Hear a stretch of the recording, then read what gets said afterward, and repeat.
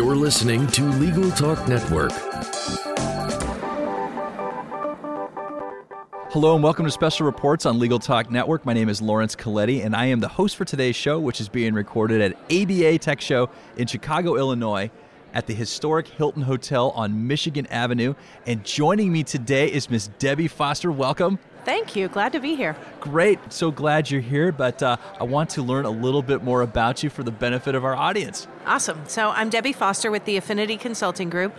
My office is based in the Tampa Bay area, and our firm works with lawyers all over the country to help them with technology, process, and management.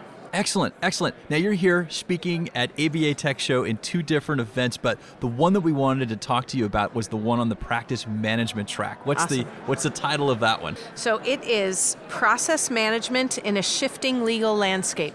Okay. So before we get into that, I want to learn a little bit more about the practice management track. Now, what in general does the practice management track cover?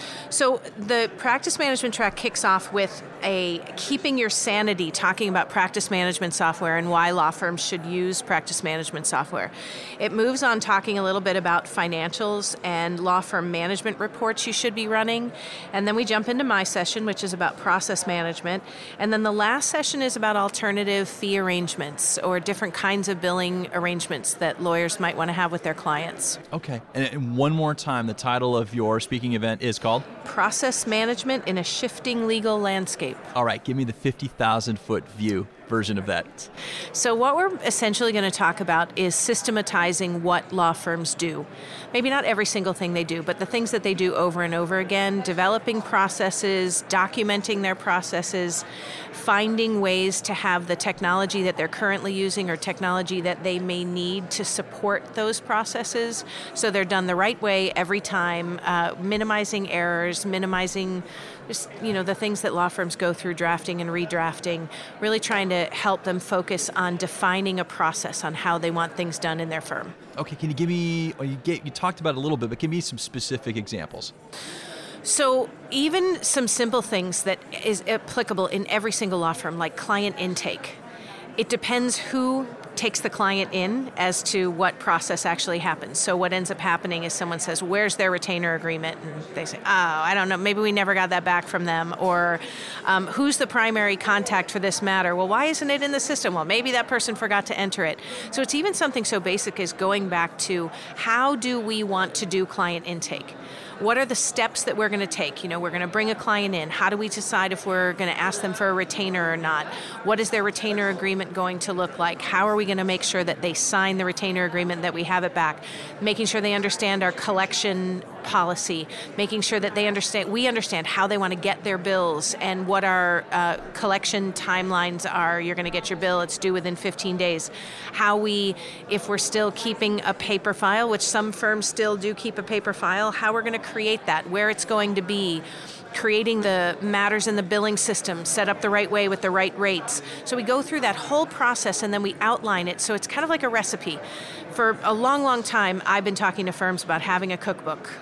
The firm cookbook, which is just comprised of a bunch of recipes about how you want the phone answered, how clients come in, how you draft an engagement letter, how you draft estate planning documents, how we bill our clients, how we close our files, how we do conflict checks, all of those things, and just one at a time, putting recipes together, putting them into your firm cookbook, and then when a new person comes on board, we don't have to worry about the operator game where I train this person, they train that person, they train that person, and something has been lost in translation. Okay. I think this is, processes and focusing on processes, I think is very natural for industries that manufacture, a tangible product where you see the result right away. But what I want to do is I want to get into why is this important for law firms that apply or that produce a service as opposed to a tangible product. Sure. So it's almost like I asked you to ask me that question. I was reading your mind. Right, thank you. So one of the things that we really focus on with our clients, and we don't always call it what it actually is the process mapping piece of Lean Six Sigma. So really helping people understand that there is a methodology for solving problems or mapping out their processes or identifying how they want to get their work done. Let me cut in just for 1 second. So I know what Lean Six Sigma is, but but can you explain to some of our audience that may not be as familiar with those terms? Sure. So Lean Six Sigma is the marriage of Lean and Six Sigma. They're two different things come together. They focus on eliminating waste. Which one's which?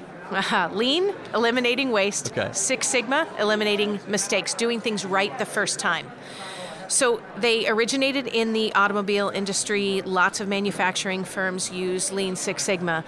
But there's a lot of the tools and the concepts of those two methodologies are absolutely applicable in a services business, whether it's a law firm or not. But in a law firm, one of the things that we see regularly at our clients' offices is that they really struggle with waste, with mistakes, with overproduction, with making 13 copies of something, and it's hard to see that. When you're in it and you're doing it, it's hard to see that side of the business. And so oftentimes I'll come in and I'll look and say, well, why are you doing that? And what's their answer? Because we've always done it that way. They don't really think about and challenge themselves on finding the better way to do things. So when we talk about it with a client, we talk about continuous improvement. You know, Lean Six Sigma is kind of scary word. Somebody goes and Googles it. They read about Toyota and they say, I'm not Toyota. I don't make cars. I don't make widgets. I'm a law firm. So we don't always lead with the words Lean Six Sigma, but we talk to them about that methodology. And my focus is always on continuous improvement. It's a mindset. It's you saying, today, I want to be just a little tiny bit better than I was yesterday, and making sure that that happens every single day. Every day you're striving. You're stopping and thinking, is this really the best use of my time? Is this really what I should be doing? Is this really how we should be doing that?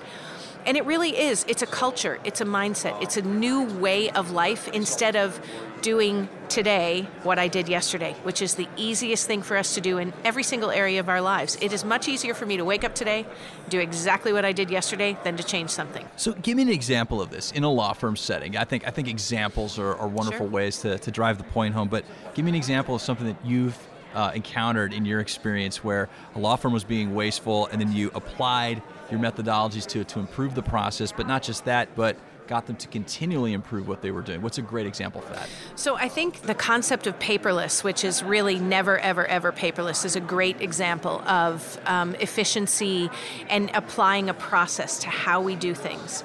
Every law firm has some degree of paperless going on. Even the ones that you walk in and you see piles and piles of paper. There's still some things. Emails, for example. You might eventually print them out, God forbid, but originally they're electronic, right? So every law firm is doing paperless at some level, but really challenging them to think about needing that piece of paper in their hand and why it is beneficial. And it's not just about saving the trees. I'm all for saving the trees, but it's not just about that. It's that we can't share pieces of paper. If I have it, it's mine. You're not. Unless you're in my space, we're not sharing that piece of paper. So we can't share it. We can't all go look for it. We can't necessarily find it if it's just paper. So when we sit down and we document the process for how we are all going to be on the same page with what's going on in a file, putting together a paperless methodology, how we deal with incoming mail, it gets scanned, it gets filed, it gets named, and defining that process to take some of the fear away and the comfort of having, well, I would just know it's in the paper file. Well, how do we get you to know that it's going to be in the electronic file? We build a process. We teach people exactly what happens when the mail comes in, exactly what happens when an email comes in to just my inbox, how it gets filed away so you can find it later. We build that process. We set expectations. We make sure everyone is trained to follow that process. And then suddenly there's a heightened level of comfort with less paper. But that doesn't just happen because I showed up and said, guys, we really need to have less paper around here. We have to deal with the root core issues about why people are comfortable with paper. You're asking to make a paradigm shift in thinking. Yep. So that's a great example of eliminating a wasteful activity within a law firm. And I think that a lot of attorneys, there's a big paperless drive, understand the efficiencies that come from using a paperless environment or some degree of it. But how about an example where you eliminated a system of making mistakes to make a law firm more accurate in what they do? Sure. So a great example of that is using document automation and defining a process for how we create our documents. What's the way we do that right now? We think, I need to draft a contract. When was the last time I drafted a contract that was similar to this one. We think about it, we go find that contract, we read through it, we do find and replaces, and inevitably when we get to the end of that document, there's something that if we had drafted it from scratch, we wouldn't have had in that document. So what we like to do is encourage our firms to start thinking about gold standard documents. Like, what does your typical real estate contract look like? And always work off of that gold standard document with either a line, just simply a line filled in, or maybe 7 asterisks so I can do a search and replace and just tab through a document and fill in the information. So I always start with the same template. Because what inevitably happens from a mistakes perspective is I find a document that has been modified for someone else. Maybe clauses have been removed, clauses have been added, and I use that document not remembering why we added or removed certain clauses in the document I used as my quote-unquote template. If I had a gold standard document, I would eliminate those mistakes. So the process is identify the documents that you create over and over again. Identify your gold standard documents. Either in the simplest form, make them so you can just find and replace data set fields, or even more complex, build it into something like Hot Docs where you can build an interview. What's the husband's name? What's the wife's name? Who's going to be the power of attorney? And walk through an interview process so those documents get filled out automatically, but always using the same template. Well, that's a wonderful process to get into to help eliminate mistakes. And I've listened to 2 things that you hear, and I think about the value that's being added to ABA Tech Show with something. I mean, those aren't simple things. They're simple to talk about, but they are very complex in deploying them into your law firm. Well, one thing that I think is really important, and when I present to a group of law firms or a group of administrators, we're always talking about solving problems, right? And I have a graph that I put up that is a little Venn diagram, actually, and it is the intersection of 3 circles of people, process, and technology. And around those 3 circles is a big circle called culture. And we always say that, when you're trying to solve a problem, that problem is typically showing itself as a, we'll say, technology problem, when in fact it's a process problem or a people problem. So when you start to think about problem solving in a law firm, you have to consider all 4 of those things. If you build a process and no one follows it, it's a people problem. If you decide that if you just bought a new software program, it's going to solve all of your problems, technology doesn't solve problems created by people or no process or bad processes.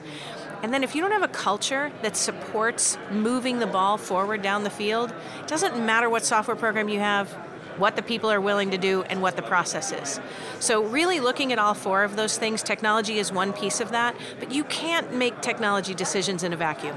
Well, it looks like we're running short on time for our episode here today, but I wanted to ask you, Debbie, how can our listeners get a hold of you if they want to talk to you about this further or employ your services? You can email me at dfoster, F-O-S-T-E-R, at affinityconsulting.com, A-F-F-I-N-I-T-Y consulting.com. Well, thank you for joining us. Awesome. Thank you.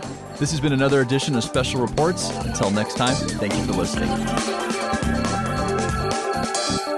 The views expressed by the participants of this program are their own and do not represent the views of, nor are they endorsed by, Legal Talk Network, its officers, directors, employees, agents, representatives, shareholders, and subsidiaries. None of the content should be considered legal advice. As always, consult a lawyer.